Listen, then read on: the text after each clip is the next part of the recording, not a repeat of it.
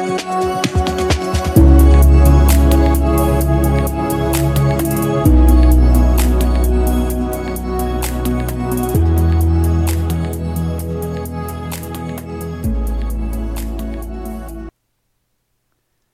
I'd like to discuss a topic that I don't believe gets enough attention. One that I feel gets overly used and has morphed into a social norm almost at this point.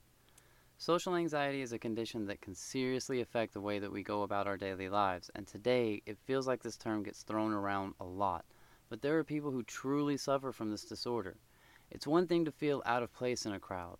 It's a whole other ballgame to avoid the crowd altogether.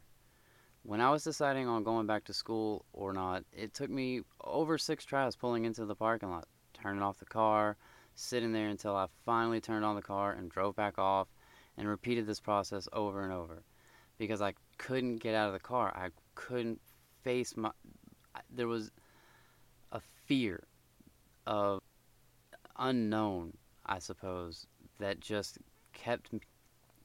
it crippled me and kept me in that car. And finally, I forced myself to get out, go inside, and go and enroll in school. And it's the best decision I ever made. I couldn't have made a better choice ever.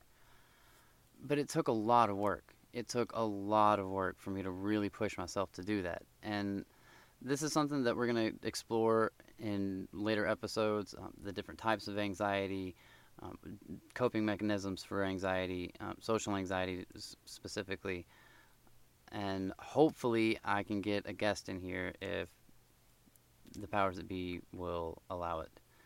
As always, if you need help, please reach out. There are plenty of resources. Never sit in the dark by yourself.